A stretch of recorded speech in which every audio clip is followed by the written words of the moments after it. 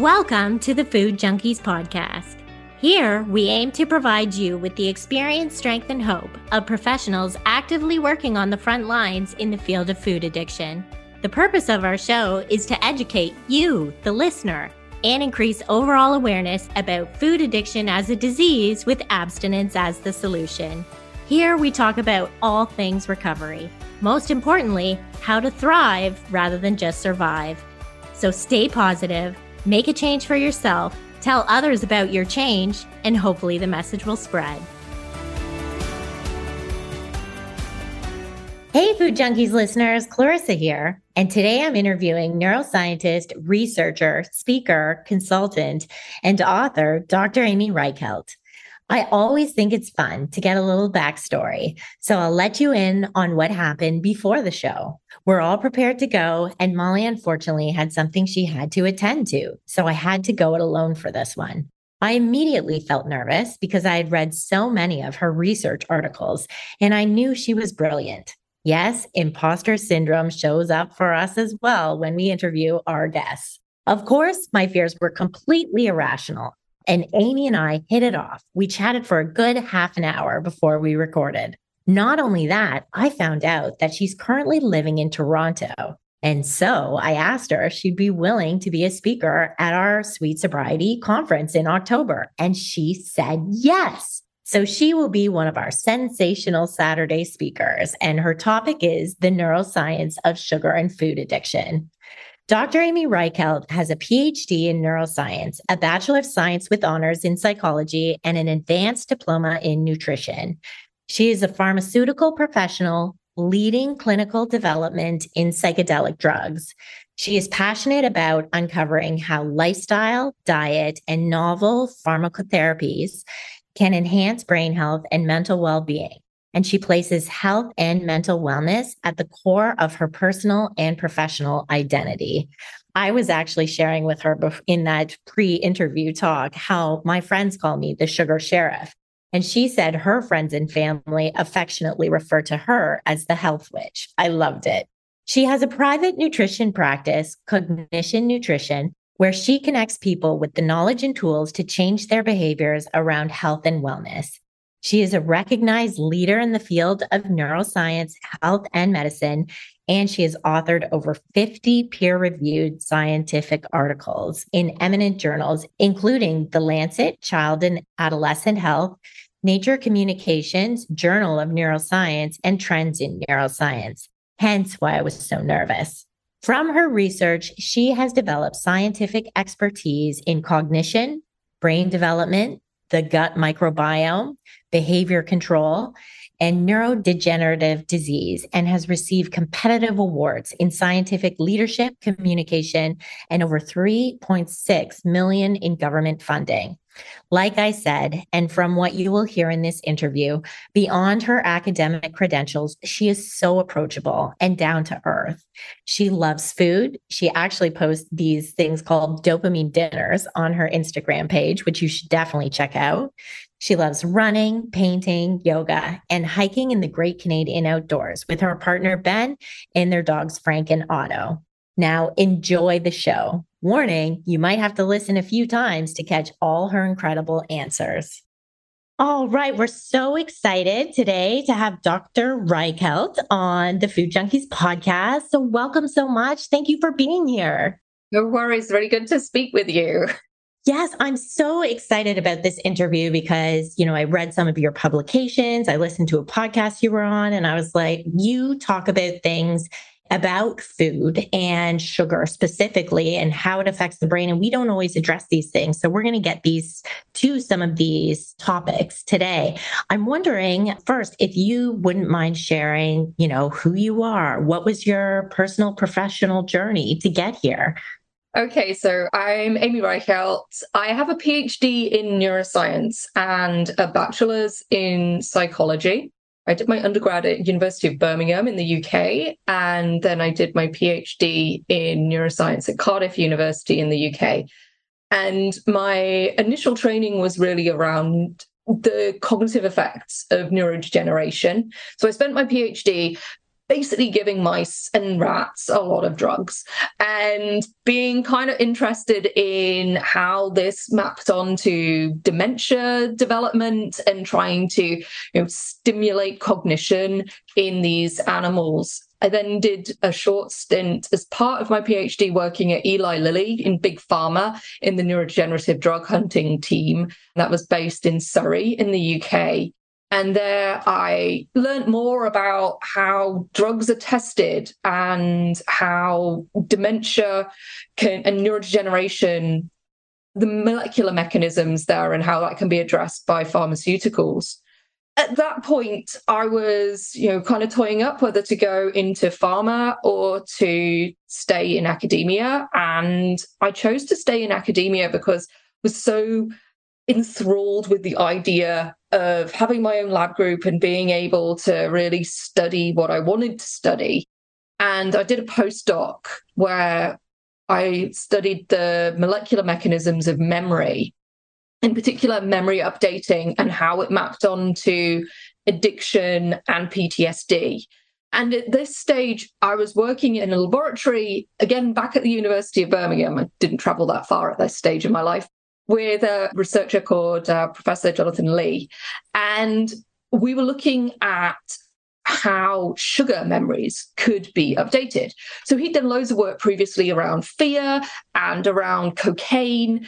And he found a way that through disrupting this process called memory reconsolidation, which basically strengthens memories. If you disrupt it, you lose that strength of memory. So it could be applied to these conditions mapped on to human, say, substance use disorder, or to PTSD as these maladaptive behavior driven through memory. And I was working on this sugar, and these rats just would not stop responding for sugar. And I was like, there's something going on here, because this isn't the strongest memory. We haven't trained them that much. But for rats, these little sugar pellets were just so rewarding. And there was something else to it. And I was like, it's because it's a survival mechanism, because the sugar is so important to them. It's both nutrients and it's also a reward. So that really inspired me to go on and start to look more about how food was affecting the brain. So building these really strong pathways that drive behavior. And then I moved across the world to UNSW in Sydney. And I was really fortunate while I was working in Australia that I was funded by the Australian Research Council to be able to start my own lab and research what I was interested in, which was how food was affecting decision-making behavior and frontal processes and memories, and really how our behaviors are controlled not just by food and by the environment that we're in. Like, our food choices are driven by the environment, but then our environment and what we consume influences our choices themselves. So it's like a chicken and egg problem.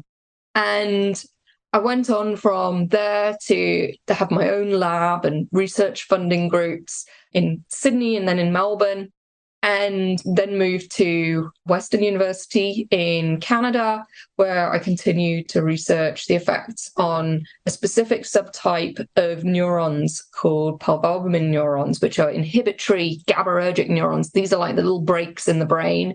And I was really intrigued about how our diet affects these very sensitive neurons that are slow to mature, particularly in the frontal cortex, surrounded by really interesting other neural circuits, really integral parts of how our brain functions together, and also in really key areas involved in decision-making and behavioral control. So the frontal cortex, but then also the hippocampus. And now I work in pharma. So took a bit of a 360 there, and I actually work in psychedelic drug development now, focusing around both psychiatric disorders, but also key research around neurological disorders. So I've been, around researching a lot, and I've done a lot of interesting work that's been really fundamental for both other people's research groups, but also how I am inspired by other people's research in both the substance use disorder world, in the memory world, and also the neurodegeneration world. So putting it all together to really understand that. I'm also a trained nutritionist and nutritional counsellor, and I'm generally just really interested in how food affects the brain. Oh, I love it so much. You do have a very elaborate research career. I'm wondering, before we jump in, you spoke specifically about doing research on rats. And I know sometimes we get some pushback in the, field saying, is this, this research isn't done on humans. And can you tell us why researchers tend to use rats most commonly? It's because we can control so many more elements around the environment that the animals are in. I'm not going to say the rat brain is the same as the human brain, but what's important is they have the same neurotransmitters as us, and they have the same drive towards food as us in a way. They may not have the same sophisticated repertoire of behaviours, and particularly around things like body image and those very high order psychological constructs that can only come with having a much more developed brain as a human does. We have, much more communication. I don't see rats being really, influenced by peer pressure. Yeah. Peer pressure. Oh no, that rat's got a cake. I'm really jealous. Actually, they do get jealous, I think, of, if they see other rats eating, I think that they do get. It's more that we can look at the molecular substrates much more easily. We can study how the brain is changed at that molecular level. Human brain scans are fascinating. And there's so many new techniques, particularly around functional imaging, that allows us to understand how neurotransmitters are working, say in PET scans. However, people have to then have a radioactive ligand injected into them. It's not the most appealing for many people. The same with an fMRI. You've got to lie there really still, and the machine's really loud. It's not like a really natural environment. Also, you can't have anything metal in there. So, if you're doing a feeding experiment in an fMRI, and Dana Small has done some amazing work at Yale, and you've seen her setup, it's like 3D printed bits of plastic, everything, and people just like sucking on a milkshake. And it's limited there. And also the issue is that with people, just because we're so much more complex than rats, it's difficult to control what people are eating. And also people lie all the time about what they're eating. Yeah, that's what we've heard, right? The self-reporting is just not very truthful. And it may just also be because they don't even recognize other things that they are eating outside of it or behaviors. Absolutely. So thank you so much for that clarification. I'm wondering, because we always focus on the dopamine reward system, your research really focuses how diet changes the brain. Can you share with us what you found in your research about how soon this can happen in a person when they start eating a Western diet high in sugar and fat, and how it actually affects our prefrontal cortex and higher cognition? Yeah, so there's research that we conducted in my lab, and also with Margaret Morris's lab at UNSW as well. And it was particularly found that initially the diets, when we put rats on this Western diet, which was literally a Western diet, they were eating pie and cake and cookies, all the good stuff, effectively, that's bad for your brain. And within the space of 5 days, these rats started to show deficits in a memory task, which, it's quite a complex memory task. It's a very subtle task. And that was really pretty profound, because this was such a rapid deterioration of cognition. And when we then extrapolate that to humans, there was work by Richard Stevenson's lab conducted at Macquarie. And this work showed that, again, with a student cohort where they controlled their breakfasts to, this I think it's like a hypercaloric, high calorie, high sugar, high fat milkshake situation they were eating. And that also had an impact on memory performance in healthy students within the space of 4 to 5 days. So this is pretty rapid. And I started wandering around trying to build in this sort of more naturalistic effect of, we don't as humans just consume sugar all day. We will sort of binge on it almost, like particularly liquid sugar that we don't realize has all of the sugar in. In fact, my students were always horrified when I was like, we're going to make a 10% sucrose solution up. And they'd be like, oh, we're going to make some sucrose. It sounds very technical. Literally, we're just getting the white sugar out of from the supermarket and just pouring it in. And you see the amount of 100 grams of sugar. So a 10% sugar solution is 100 grams of sugar in a litre of water, effectively. And you see that, and they're like, that's a lot of sugar. And I'm like, yeah, this is your Coca-Cola that you're drinking, and some of them, if you're looking at some drinks, have even more than that. If they're looking at 12% sugar. And we were giving this to rats, and we did it in a controlled time as well. So they only got 2 hours access where they could just drink as much as they could of their sugary solution, in the same way that people will potentially, just drink a load of Coca-Cola at lunchtime, or when they're, out for a drink, or just having this rapid consumption. And we found that in the space of 2 weeks, we started seeing the same hippocampal deficits in these animals. We didn't test in that 5-day period. We thought we'll bring it out to 14 days, then to 28 days. And also when we then started running frontal tasks with them, we saw at 28 days, deficits starting to arise in terms of decision-making, impulsivity, and behavioral control. So it's pretty rapid what's happening. I was also really intrigued about how our hippocampus is capable of making new neurons. It's a process called neurogenesis, but the new neuron process takes about 28 days. So I was like, well, if we're gonna, hit the sweet spot effectively of when we can start looking at how the architecture of neurons in the brain are starting to be changed, let's do 28 days. So really a month of, this consumption type behavior. And this went in hand with the deficits that we were seeing in terms of behavioral control. So it's not long. And I think that with people as well, you start to see, over potentially Thanksgiving or festive periods where you start to really let rip, and you're like, it's Christmas, why not? But this kind of thing is, you start feeling rough, your brain doesn't work, and then you start craving it as well. And then this behavior becomes, you can really fall off the wagon if you are being careful about what you're eating, and it can start to really predispose this habit forming.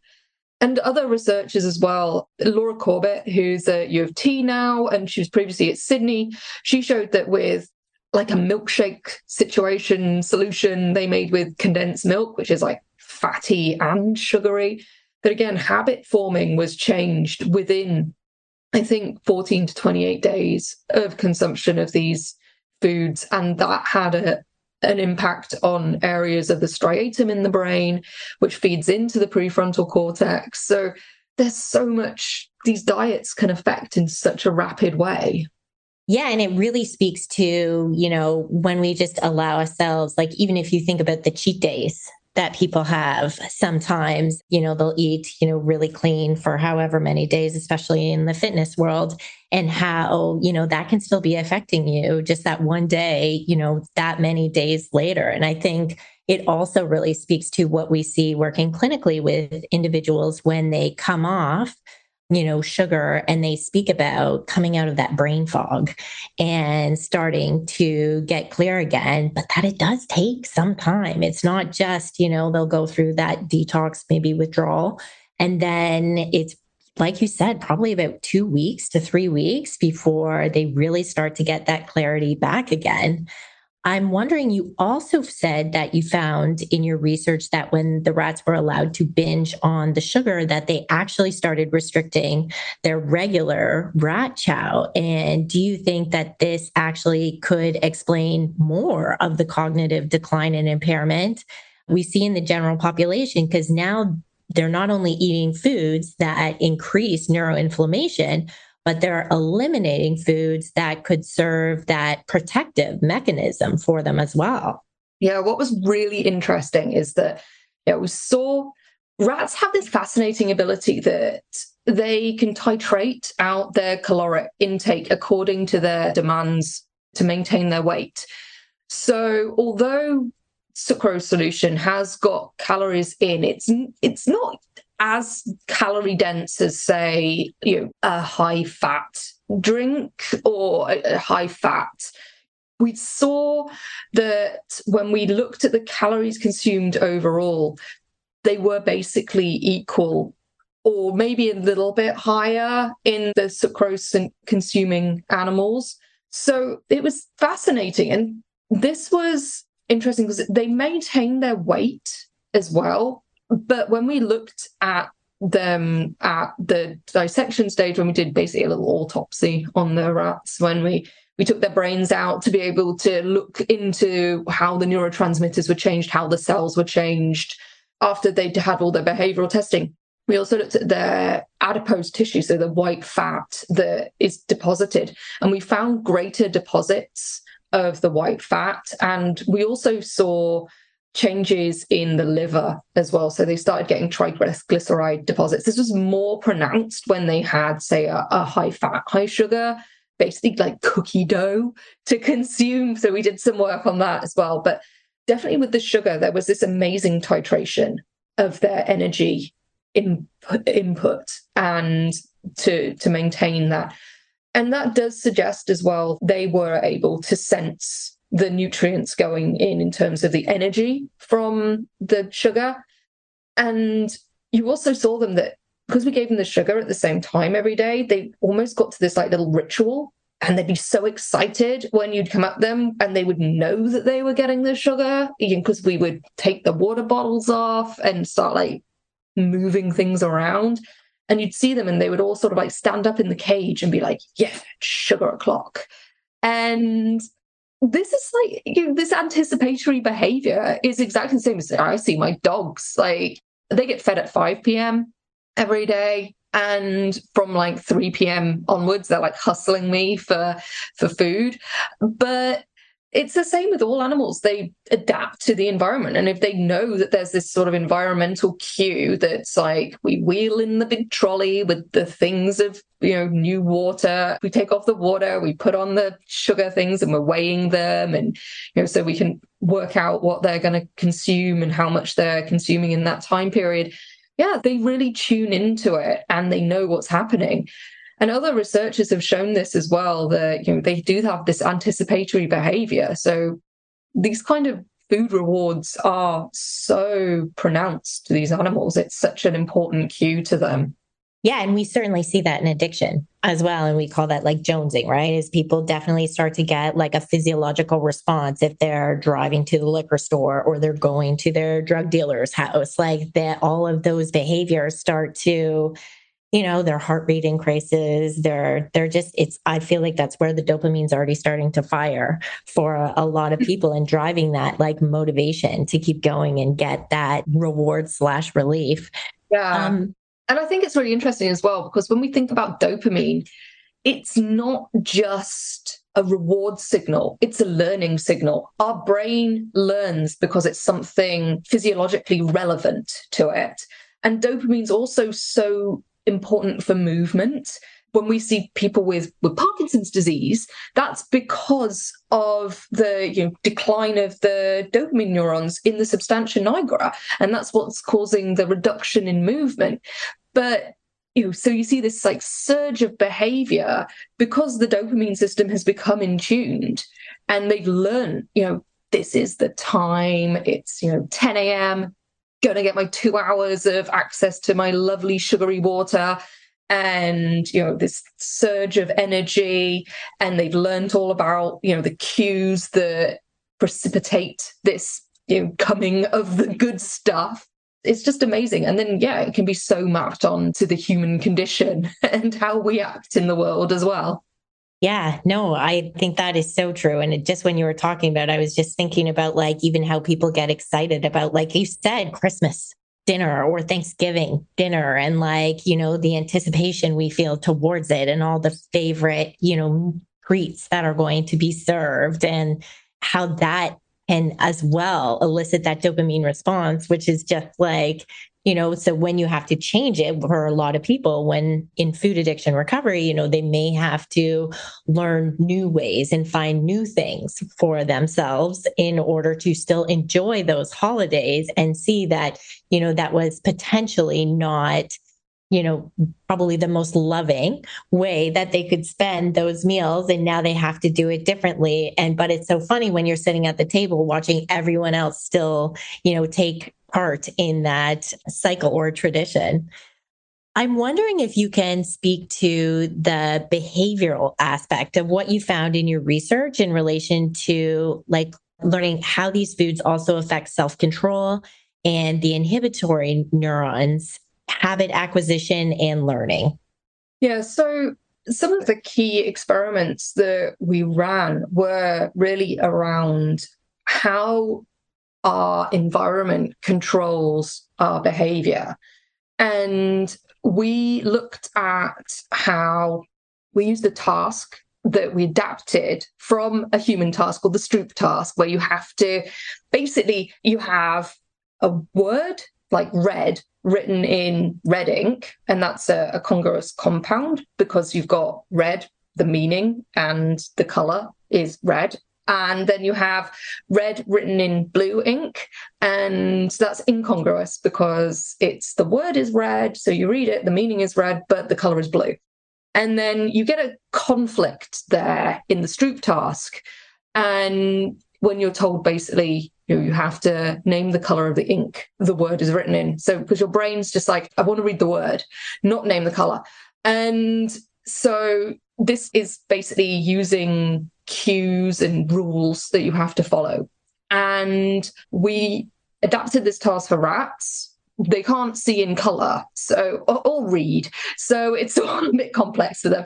But we set up this task, which involved basically these compound cues of like sounds and or visual cues, and they had to follow this task, and this dictated which lever they had to press to get a reward. And when we fed the rats the sucrose solution, we found that they were less able to perform the complex task where they had to follow the cue and the conflict came up. So they were less able to follow a rule effectively, and they just went for it and pressed whatever. And this task is very in tuned to the function of the prefrontal cortex. And this is so important for decision making and behavioral control. And this task is also shown to be disrupted in individuals who have frontal cortex damage, or in people, say, with traumatic brain injuries can cause this kind of deficit, individuals with any kind of frontal damage. And it was really interesting because then I wanted to look at the subpopulations of types of neurons that are really critical for cognition as well. And the types of neurons that I was interested in were called parvalbumin expressing neurons. So these are GABAergic neurons. GABA is the principal inhibitory neurotransmitter in the brain. And these neurons basically fire onto excitatory neurons, which are our glutamate neurons that go. And these are the little brakes that stop the go. And so our brain can't do anything simply. It just has to, have an interim just to make things a bit more complicated.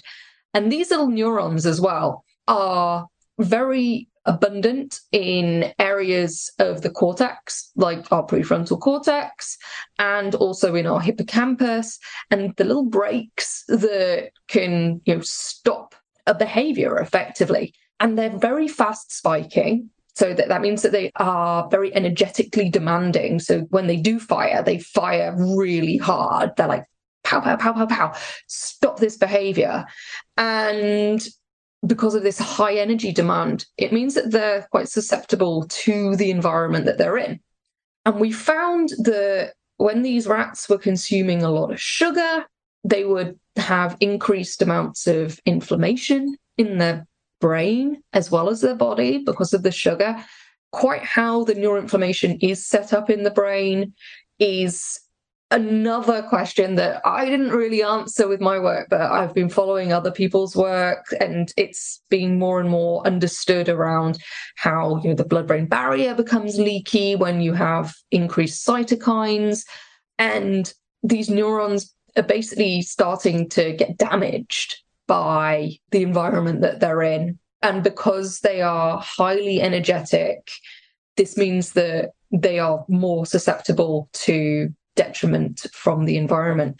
And this is really fascinating because we've got like these key neurons that are critical for cognition and controlling all these other neurons. They're like little orchestrators of behavior effectively. And these are the ones that are getting damaged by the high sugar diets. And, it was really fascinating seeing that they were effectively stripped in areas of the brain. And whether or not it's the neuron is dead, we don't know, or it just stops expressing the pulvalbumin, which is a key protein.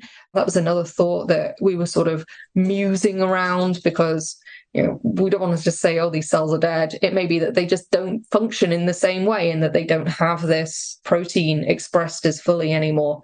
But it was really interesting to see how this has this profound change on behavior and precisely these circuits that are starting to be affected that can drive behavior. And this is similar to people who are trying to, potentially change their behavior, change how they're eating. When you've become very attuned to your environment and what you eat, when you eat, these kind of habits are difficult to break. And you need that enhanced behavioral control, this precise decision-making behavior to be able to resist these temptations. If every time you go and fill your car up with gas, you go and pay, and because it's expensive, you're like, oh, I'll buy a chocolate bar. Or every time it's, lunch break at work, you go and buy your sandwich and a Coke. Or, you pick something up. It's these behaviors that are very ingrained, and you have to have that conscious decision-making to override that predisposition of behavior. And yet these foods themselves are the ones that undermine that ability. So it's like trying to rebuild from the ground up effectively. And also that for so many people, you've been consuming these foods for so long that potentially they have had an effect on your brain your entire life.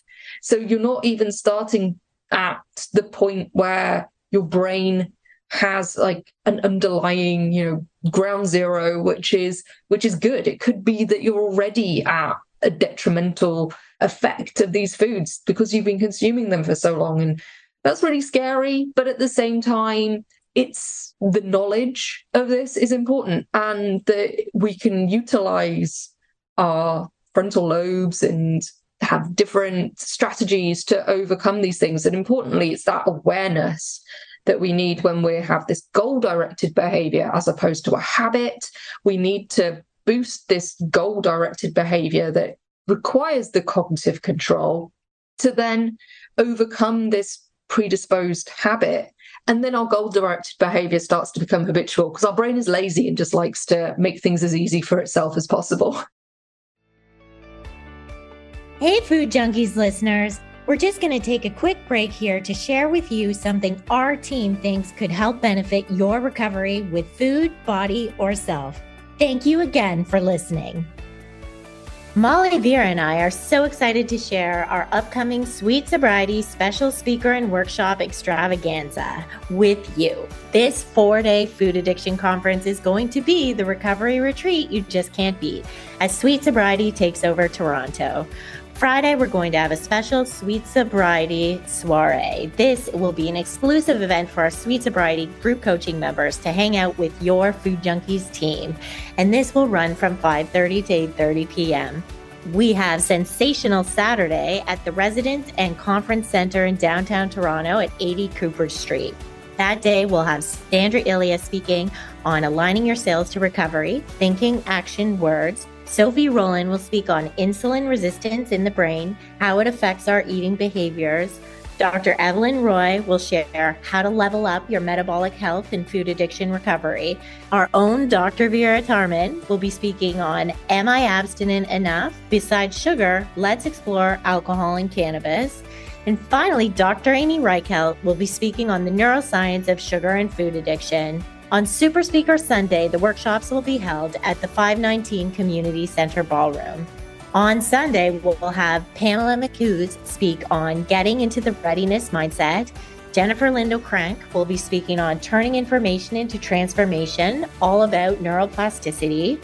Rachel Murray will be speaking on craving control, navigating the complex relationship between women's hormones and sugar. And finally, Victoria Hamill will be speaking and doing a group hypnotherapy session for a recovery mindset. On Maintenance Monday, we will start with group coaching, then we'll have a workshop from Cynthia, and she'll be doing the genogram.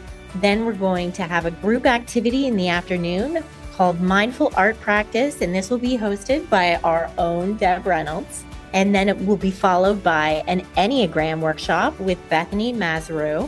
And finally, we're going to finish the day with somatic experiencing with me.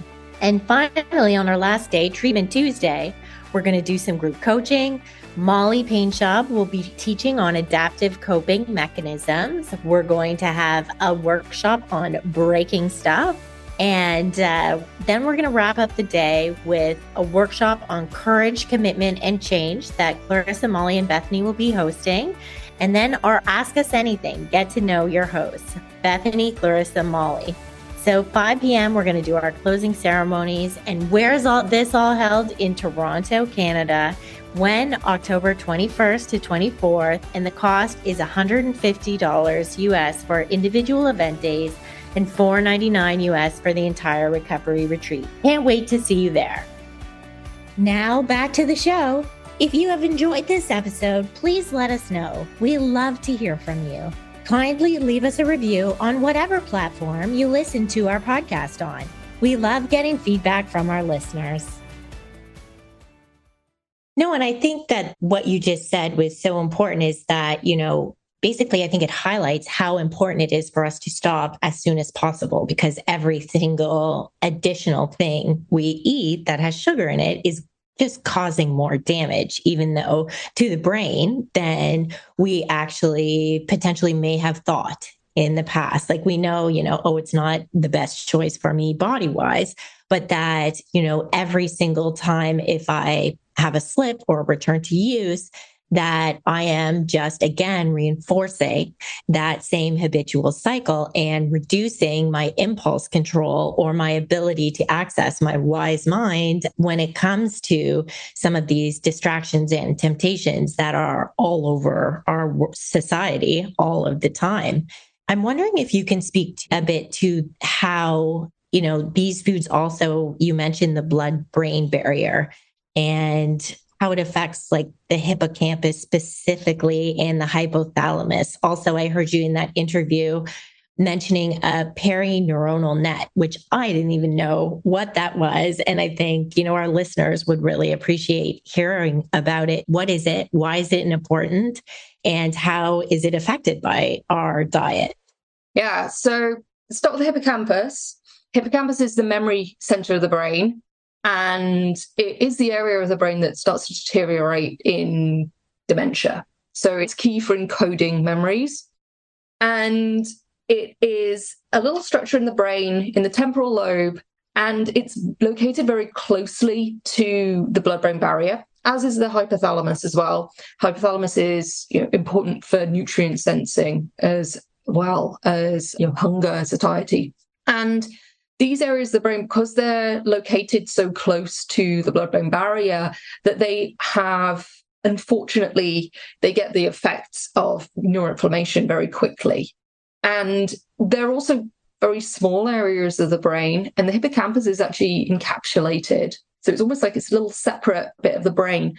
And this means that you can start getting the inflammation set up, and the effects are quite profound. And that's why it's thought the effects of the diets have such a rapid effect on the hippocampus.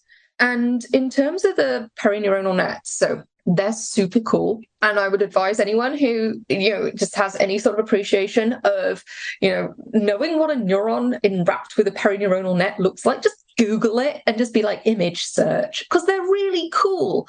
And they were kind of ignored for a long time. So they were discovered when microscopy was invented, but they were just thought to be like an artifact. And they are a form of extracellular matrix that is in all of our tissues that surrounds our cells effectively. And as a student, you do start to think like, oh, the neurons look like this and the brain looks like this. And you kind of ignore that there's like other things going on. You're like, it's all about synapses and it's all about how the neurons like connect together via synapses. But actually, the brain is so complex that it's got this external milieu of goo around, but it's a lot more complex than that as well. So it's not just like it's just this amorphous structure. That this is it's made up of proteoglycans and other molecules that adhere to the surface of the cell.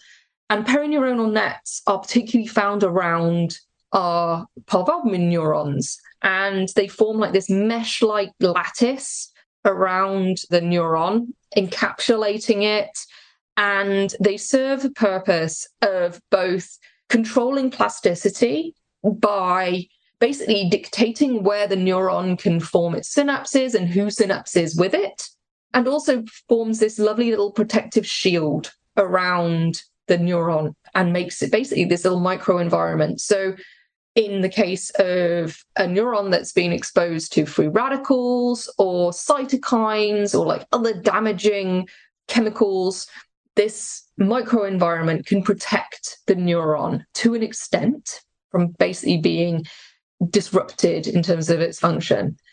And we found that the perineuronal, which I was obsessed with because they look so pretty, and I will just go and sit in a darkened room with a microscope, just being like, this one's a good one, look at it. This one's really pretty. And we would look at them, and what we saw is that these are slow to develop in the frontal cortex. So there's a developmental trajectory of these perineuronal nets because they effectively lock in this plasticity. So they make it so, these circuits becoming more hardwired.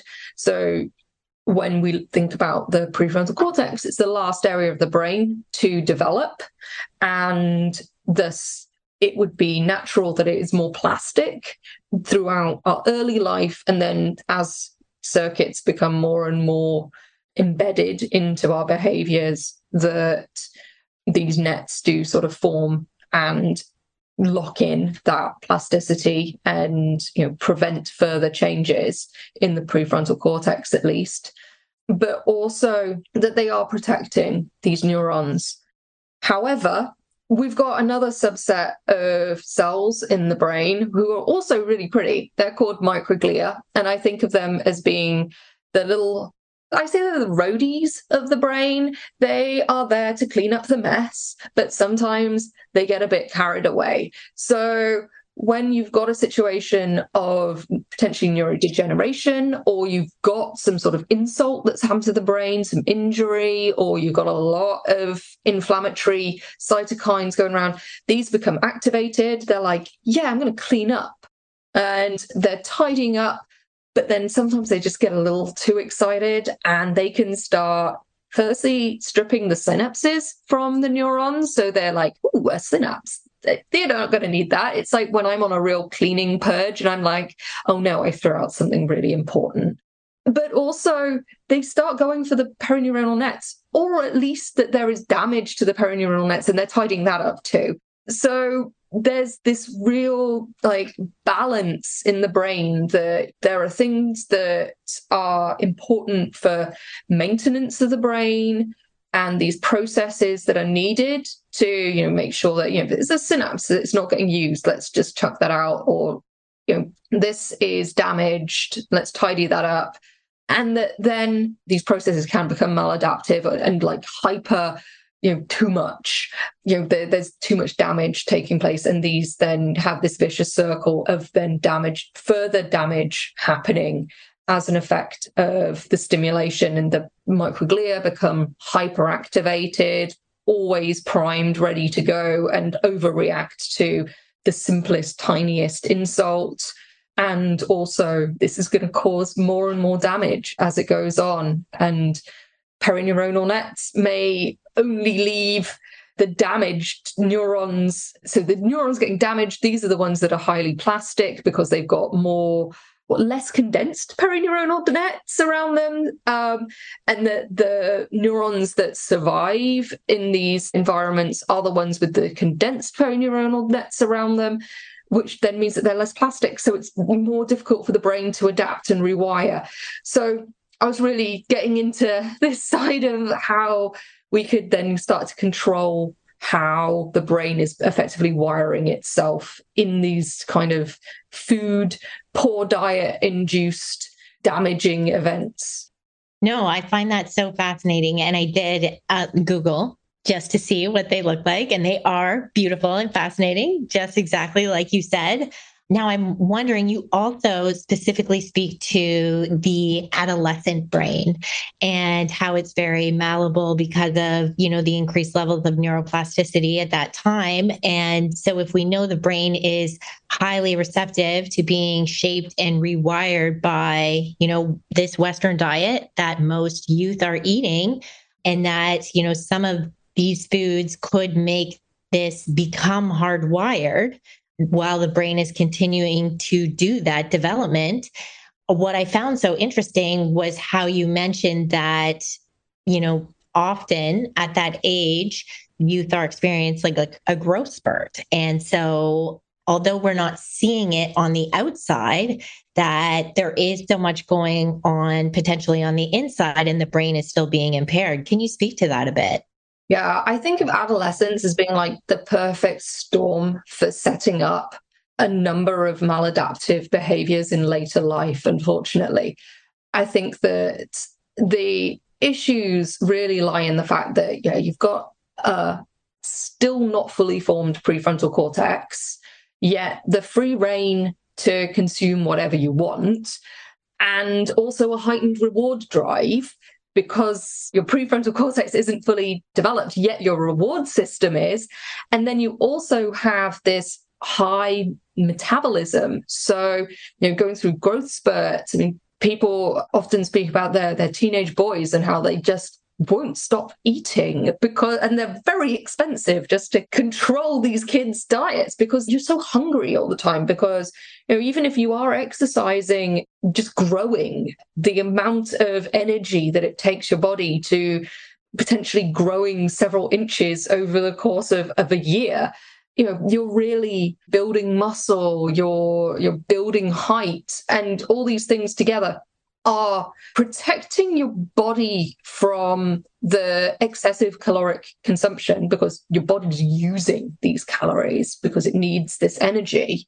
However, the issue is that your brain is still sensitive to these diets and what you're eating, and your reward system is being stimulated. And we know that the more you stimulate any brain circuit, the more strengthened it becomes. So in a way, you're setting in process this eating behaviors become hardwired. You've got potential for, the changing and shaping of your reward system, because you're starting to develop, effectively a sweet tooth, and you don't have the negative consequences of putting on weight. For many individuals, and some individuals at a young age do put on weight. And there is people say about how when they go to university or college that they're like, their eating behaviors, they're still the same because they've built up, this is their like lifestyle habit of how they eat. And then because they have stopped their growth spurt, they're still eating in that way, and they start to gain weight. And that can be very shocking for people because they're like, I've just put on like the freshman 15. It's like, well, it's probably because you're just drinking loads of Coke and eating crap. And these behaviors are then difficult to break because this has been how you've grown up effectively eating, and you've developed this taste for sweet things, and your prefrontal cortex may have, in a way, adapted to this as being, these are the behaviors that I'm hardwired to perform. All the more reason for a much earlier intervention on some of the choices, that we are feeding our kids, or, making our teenagers a little bit more informed about how eating these foods can be very damaging to their brain. I know now that you're working in the field of psychedelics, and, we know that they can enhance the stimulation of new connections in the prefrontal cortex and act as anti-inflammatory agents as well. So if they can help rewire the brain and boost neurocircuitry, do you believe they could help with addiction and obesity? Yeah, I genuinely do. There's been so much success so far in terms of clinical research trials looking at, the use of, say, psilocybin for the treatment of substance use disorders and nicotine in particular. There's been some really interesting research out of Johns Hopkins, but also alcohol use disorder as well. So there's definitely these maladaptive neural circuits that have become very ingrained into the brain and behaviors of individuals who have developed addiction-like behaviors or addictive behaviors. And I think that with food as well, any kind of underlying habit that's become really entrained into our brain, an increase in plasticity through the use of psychedelics with psychotherapy to complement the behavior change that's needed, because you can't just increase plasticity and then just let someone loose, because they'll just continue their old behaviors and then it'll be back even stronger. It's important to think about these drugs as being a way of, supercharging therapy. You still got to do the work, unfortunately. They're not that shortcut. They might get you there faster, but it's not, just the cure-all that, you just go do your mushroom ceremony or your ayahuasca ceremony and then you're a changed person and everything's fine. You've got to still, do the work, working with your therapist and your counselor and understanding how you're going to put this plan into action, because otherwise things aren't going to change. But yeah, there's been a clinical trial at least registered that is looking at psilocybin for binge eating disorder. And we understand that, these kind of behavioral triggers are really important for basically maintaining the binge eating behavior, and that stress is a real driver of these kind of behaviors. People with these kind of eating behavioral disorders, and we think about food addiction as mapping on quite closely to substance use disorder, that it's important. I think this is considered as potentially a therapy for individuals. And I would love for research and clinical trials to really move forward with this, because I think that it will help people. And as well, there is the potential that, will help with people's body images. If people have obesity and they have poor negative body image and they're afraid to go to the gym or start exercising, psychedelics can really help with insights around body image and help to address the stresses that can, unfounded stresses sometimes, that prevent people from having these behavioral changes that are important for their lifestyle.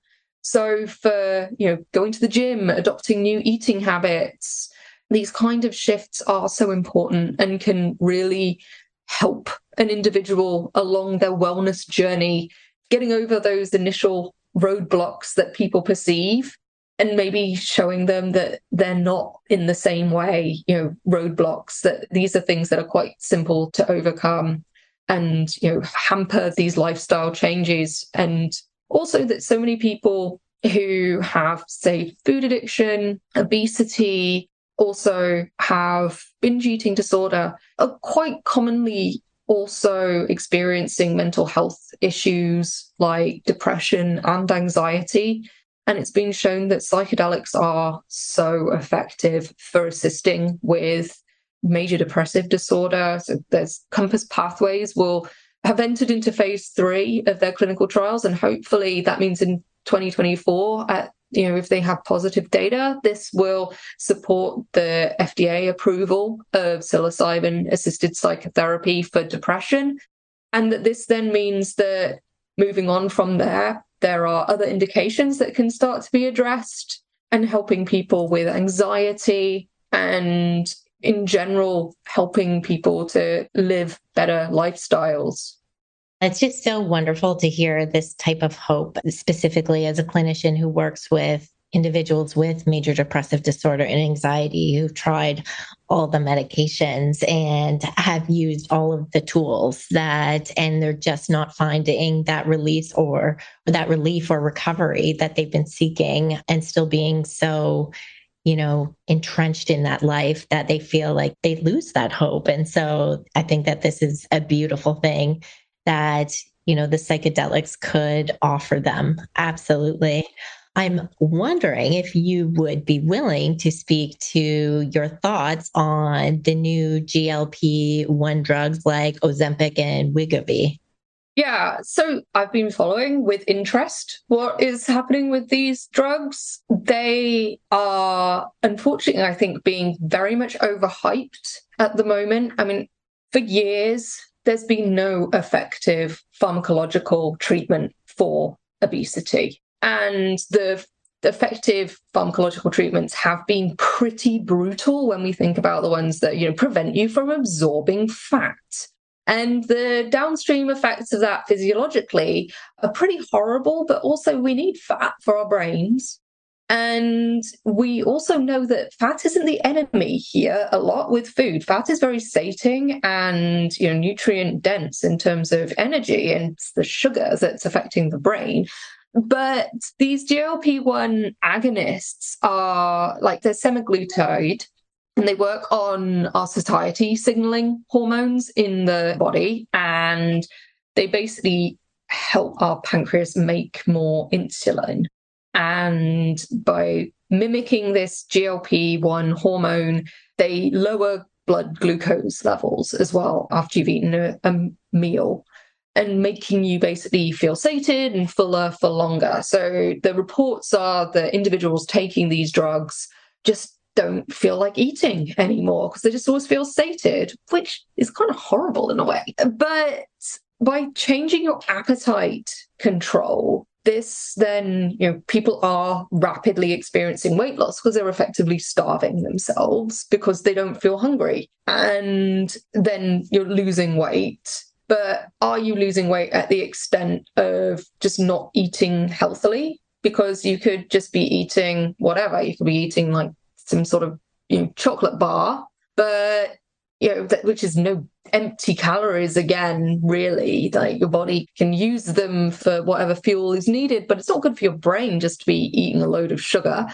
And also, so you're dropping weight, but you're not building the healthy habits that are needed for sustained weight loss. You can't take these drugs forever because, there's studies that are still being conducted along, really the long-lasting effects of these drugs. You can get rebound increases in weight as soon as you're coming off these drugs. Again, because you haven't addressed the underlying root cause of your eating behavior, like what you're eating.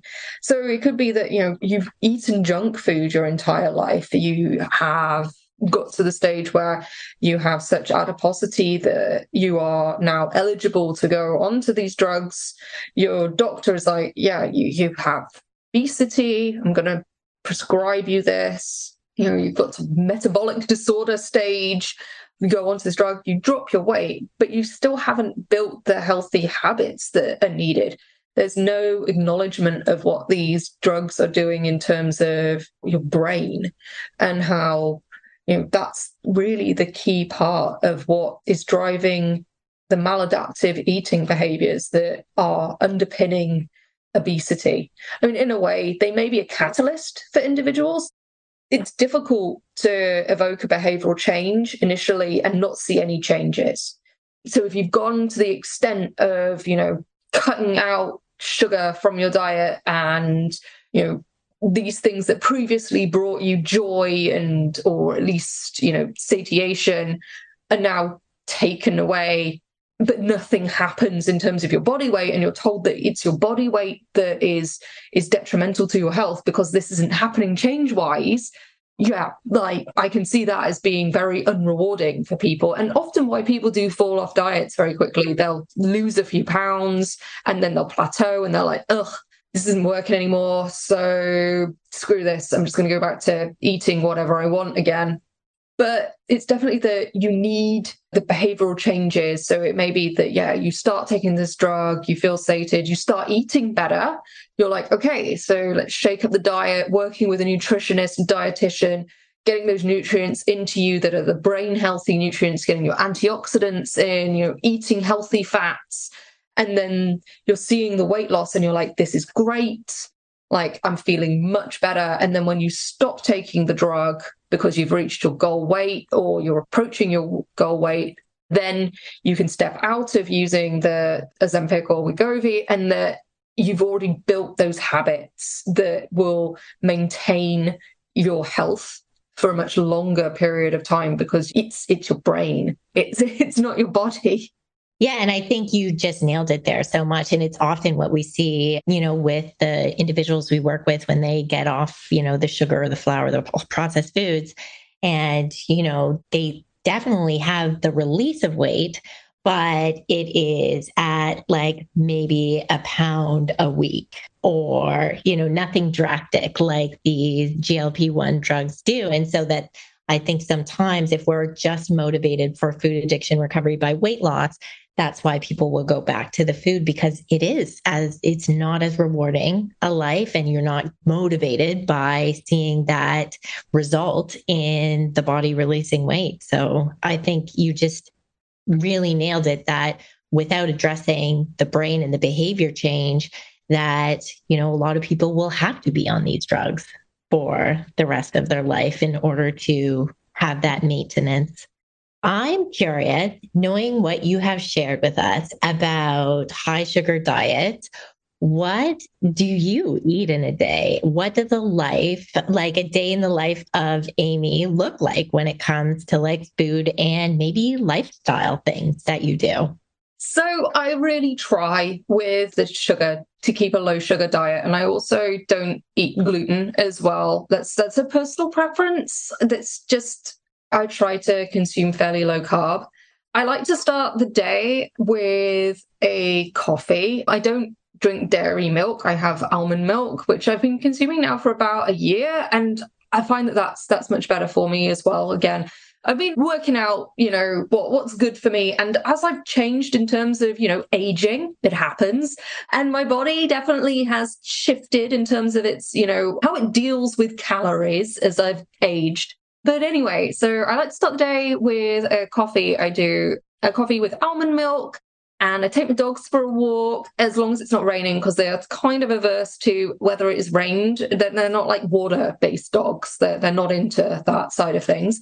But I like to take them out. And then for breakfast, I really like to have eggs. Like I make an omelette with, say, zucchini or mushrooms, or I really like having like a chia seed pudding where it's breakfast, but it's like almond milk, chia, a bit of oats, some blueberries, some raspberries, try and mix it up, because otherwise I realize that I'm eating like just huge numbers of eggs. There's only so many eggs a woman could eat. And then because I'm quite sedentary all day, because I work from home a lot of the time, I do like to keep active as well. So I usually do a spin class or a yoga class, at least, I like to do a spin class like 3 or 4 times a week, and yoga a couple of times. Again, take the dogs out for longer walks when it's a nice evening. In terms of lunch, again, I try to eat like a salad, maybe some like falafels, get some like high quality protein in, along with a lot of greens for fiber. I think it's really good. And in the evening, at the moment, because it's summer, I'm very into like the salads and, trying to keep things interesting with like amazing salads where, you just have like all the colors. You're like, I've got some beetroot going on. I've got some, mixed greens, some peppers and tomatoes, cucumber, radishes. Like, I like to try and integrate some fermented foods as well. I've been making sauerkraut, which is actually really easy to make. I'm not like the most technical of people. Like, I'm no like chef, but I can hack up a cabbage and like somehow it magically turns into sauerkraut when I leave it on the side. Sometimes it explodes a bit, but science. And then it stops, and then you put it in the fridge and you're like, I've got some like funky cabbage going on. And yeah, again, mixing in some sort of like high quality protein. I'd like chicken potentially, or having like chickpeas are really good. There's a lot of like sweet potato type, like not meatballs, but meat free, these kind of foods. Again, they're high fiber. I try not to eat too much by way of red meat, although I do love a barbecue because it's summer and the cleanup is minimal. And I think that we all need to have a barbecue every now and again. I try to eat a lot of, snack on nuts. Like walnuts are really good for your brain. They've got lots of omega-3s in them. They look like little brains. I think if anything looks like a brain, it's probably good for your brain. The other week, I basically got this like mushroom box thing, and it made like a lion's mane mushroom, which me and my husband have been like absolutely fascinated with, because you're like, oh my God, this thing just made this enormous mushroom. I tried cooking with that the other night. I'm no chef, but it tasted like a mushroom, which is like, I made mushroom nuggets.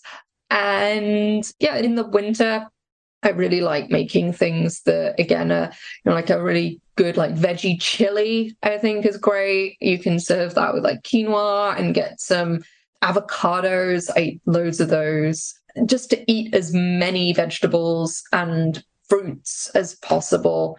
And fruit, obviously being high in fructose, is one of the things that I think, eat the whole fruit, like not make it into a smoothie or a juice. And don't say that like your apple cider that you bought from the supermarket is, a valid fruit intake of the day, because it's just sugar. But definitely consuming, like an apple or a banana. I think, just eat as many plants as possible. Get some seeds in there as well. Blueberries are awesome for you. Try and steer away from grapes, particularly if they're in the form of wine. That's, again, it's not a vegetable, it's not a fruit. And also, I was reading about resveratrol, which is found in red wine, and people are like, oh, it's an anti-inflammatory, it's so good for your brain. I think you'd have to like consume, I think, about like 5 liters of wine to get like a physiologically relevant dose of resveratrol, which has a lot of like really bad side effects as the fact that you're just consuming loads and loads of wine, and it's alcohol, and it's effectively damaging your brain tissue. So let's not do that. Just eat the whole things. And also, I'm not much of a dessert person. So although I do like coffee, big fan of an almond flat white or a latte. Again, since switching away from dairy milk, I've had to like search for coffee shops that do unsweetened almond milk, because I could put sugar in coffee if I wanted to. I don't like the option to be taken away from me and be given this like super sweet almond latte. But yeah, that's it in a nutshell. That's kind of I love it. You're just so passionate about all these really good foods, and like this is what I wish, or I try to like sell to people that we're working with, is that these foods are delicious and they are exciting, and we do love them, and they do make us feel so good. And like I can just see with your enthusiasm how much you actually enjoy the way that you eat. So yeah. I've been trying to coin the term. This is just because I was reading about like dopamine decor, where people have like crazy bright eccentric houses, and then dopamine dressing, where you wear like amazing bright colorful clothes. I am like the person who wears black all the time. She's wearing black right now. Black, it's easy. But now I want dopamine dinners. And I want dopamine dinners to have as many colors in as possible, not because they're like Skittles, because they're like, Because I want fruit. I want vegetables of all different colors, and, just be a bit random and have throw some blueberries in your salad just because, put in a beetroot because it's, beautiful red color, and then, some edamame beans and some, bright yellow chili or peppers, and start to make your food look pretty. And I love having food like that. And my partner, he's not a chef or a cook or really anyone who makes more than a sandwich a lot of the time. So if I get him to eat this salad and he's like, oh, that looks pretty, I'm like, yes, I've achieved something today. It is. And then it's like when you have all those things in there, every single bite is a different flavor experience. And it's like the different textures. And yeah, it's exactly like people are like, oh, what are you eating there? And I'm like, back off. That's my salad. Unless you really want to, and I'll make you one too. Yeah, yeah, exactly. Why have you got a strawberry in your salad? Why not? Exactly. You should definitely have that too. And pickles. I love pickles in my salad. Yeah. Well, I've worked on lacto fermenting all kinds of things. I'm just like, you can just make, sauerkraut is kind of a pickle. I'm like, this is great. It is. And you can get on kimchi, which is pretty exciting as well. If you have kimchi with an omelet or with I put it on my eggs every day. We could definitely eat together. Yeah. You would be like, oh, why is this woman eating kimchi with eggs? I'm just like, yes. Oh, I love it so much. So where can our listeners find you, and what are you working on next? So I have my nutrition consulting is through cognitionnutrition.ca. You can contact me there if you want to chat to me. I can also be found on Instagram, nutrition. I should know my thing. I think it's called Nutritional Neuroscience. I'll definitely link it for you. So you can just request to be my friend, and you'll just be posting pictures of food, being like dopamine dinners. Yes. And occasionally pictures of my dogs, because I have no ability to be professional on any form of social media. Also, amyreichelt.com is my, it'll send you in directions of lots of papers and stuff, things that I've written as well. Yeah, so that's where I lurk around on the internet, where you can find me, usually at home or walking my dogs. So there you go. Awesome. And we do have a signature question that I'm going to finish with. And it is, what would you tell a younger version of yourself about lifestyle, diet, maybe novel pharmacotherapies that can enhance brain health and mental well-being? I think that the thing that I wish I'd have known when I was younger, fat-free was considered to be good. And I was a victim of that rhetoric that was spread by food advertising effectively. And that I just wish that I hadn't eaten so many candies and sweets and stuff, and just thought it's fine because they're fat-free. And I remember eating, marshmallows and being like, 99% fat-free. It's all good, but, it's 99% sugar. And I wish that, I could have at a younger age understood that, but it was definitely a different time. And we didn't know, people did know, but they chose not to tell us. And we were, in a time where fat was demonized. And I wish I had eaten better when I was younger and, potentially didn't shave off those IQ points. Could have taken over the world.